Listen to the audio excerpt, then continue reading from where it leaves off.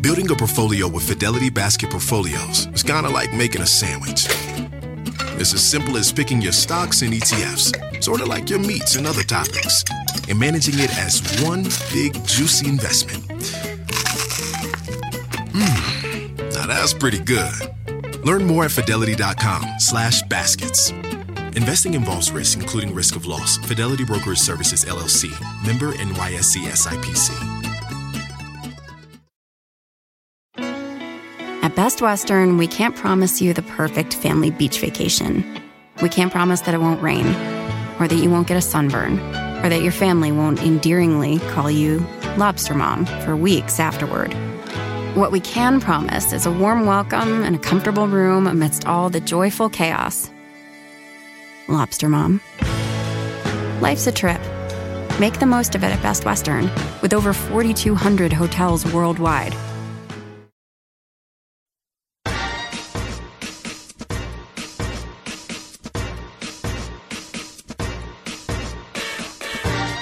Hi everyone, I'm Cheryl Butler, and you're listening to the Mighty Mommies Quick and Dirty Tips podcast, which will help make your life as a parent a little bit easier and a lot more fun. Welcome! Today's episode is number 362, How to Care for Your Baby in the Winter. Having a newborn during any season can cause anxiety, especially for first-time parents that don't know what to expect in those first few months. But the challenges that come along with the long, freezing days of winter, such as fighting off the cold and flu season, in addition to staying warm and cozy, can make families even more tense. Mighty Mommy has some common sense tips on how to best care for your baby during the winter months, and how to protect him from seasonal illnesses. Tip number 1, wash your hands. The best proactive winter tip for infants, as well as the rest of your family, is simple. Become religious about washing your hands throughout the day, and don't rush the process. The experts say at least 20 seconds is the appropriate amount of time. So sing happy birthday twice or recite the alphabet to make sure you're meeting that requirement. It may seem like a no-brainer, but it's also easy to get distracted and only wash your hands, say, after you use the bathroom. There are dozens of other times throughout the day that you should also take advantage of ridding your hands of germs. Touching restaurant menus, shopping cart handles, elevator buttons, and even using ketchup and mustard dispensers and bottles. If you can't get to a sink with soap and water, stock up on travel-sized hand sanitizer. Tip number 2, put your baby's health before others. One of my 8 kids was born in February, right before Valentine's Day. Although he was our 5th child, friends and family were still eager to come pay a visit. He weighed nearly 11 pounds at birth, quite a chubby sight to behold. I loved the attention our new guy was getting, but within the first couple of days, many of our well-wishers had noticeable runny noses, hacking coughs, and heaven knows what other germs. As lovely as it is to have others want to welcome your new bundle into the family or neighborhood, don't be afraid to ask people who are fighting colds and other winter illnesses to please not visit until they're well. And also, don't be shy about asking visitors to wash their hands before holding your new baby. Tip number 3, dressing in layers. The general rule of thumb when it comes to dressing newborns is that they need 1 layer more than you're wearing yourself. So, if you're wearing a hat and a coat, they should be wearing that plus a blanket wrapped around them. While we can pretty much gauge their comfort level using ours, babies' bodies can't regulate heat the way adults do, so they need a little extra warmth. If you're swaddling your baby, count the swaddle or wrap as 1 layer of clothing. When taking your baby out, he or she will also not forget. When taking your baby out, he or she will also need hat and mittens. And you can use long-sleeved inners or onesies under the long-sleeved baby suit. Remember that your baby's skin is more sensitive than yours, so be careful with itchy wool products. Natural fibers are best, and they breathe much better. As much as you want your precious baby to stay warm and cozy, be careful not to overbundle. So when inside, babies are most comfortable and safest sleeping in temperatures between 61 and 67 degrees. All they need on the top of a pajama is a sleeper blanket to be comfortable. not layers of clothing, and definitely not loose blankets. Tip number 4, give your baby massages. One of my favorite newborn tips that I received years ago was to give my babies regular massages. Massages, especially in the winter months, they're going to help improve the blood flow, and they could increase your baby's immunity levels. You can use olive oil, almond oil, or coconut oil to massage your baby.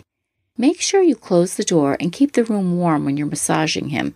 You can give your newborn a nice massage an hour or 2 before bath time.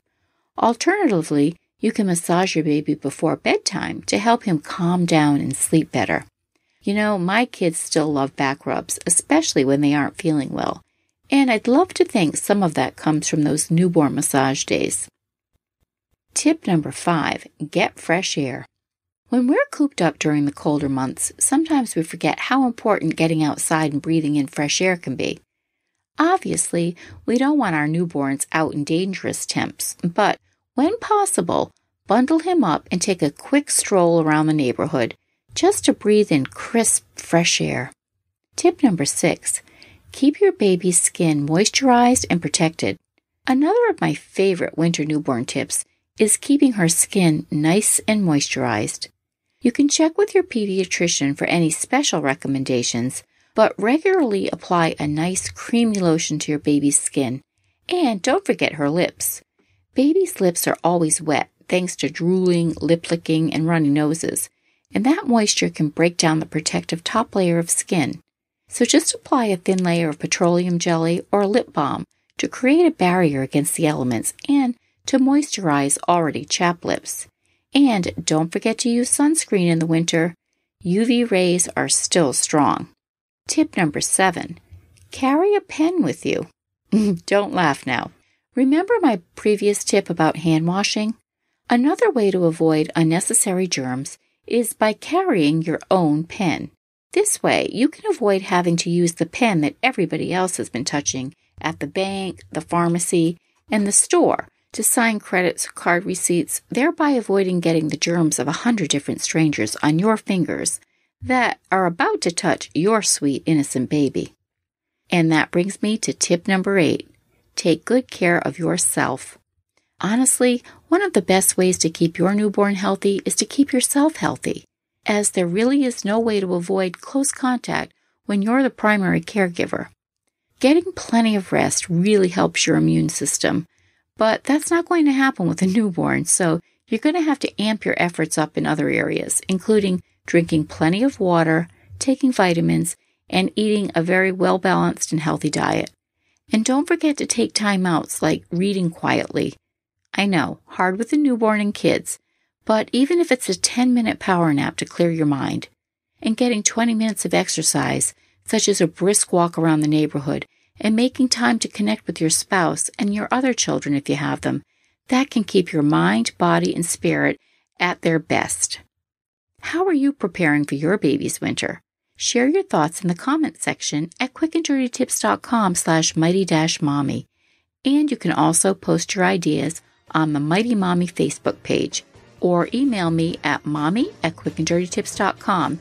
And I hope you'll visit my family-friendly boards at pinterest.com/mightymommyqdt. And be sure to sign up for the upcoming Mighty Mommy newsletter, chock full of practical advice to make your parenting life easier and more enjoyable. Enjoy your precious baby and your children. Thanks for listening, and until next time, happy parenting.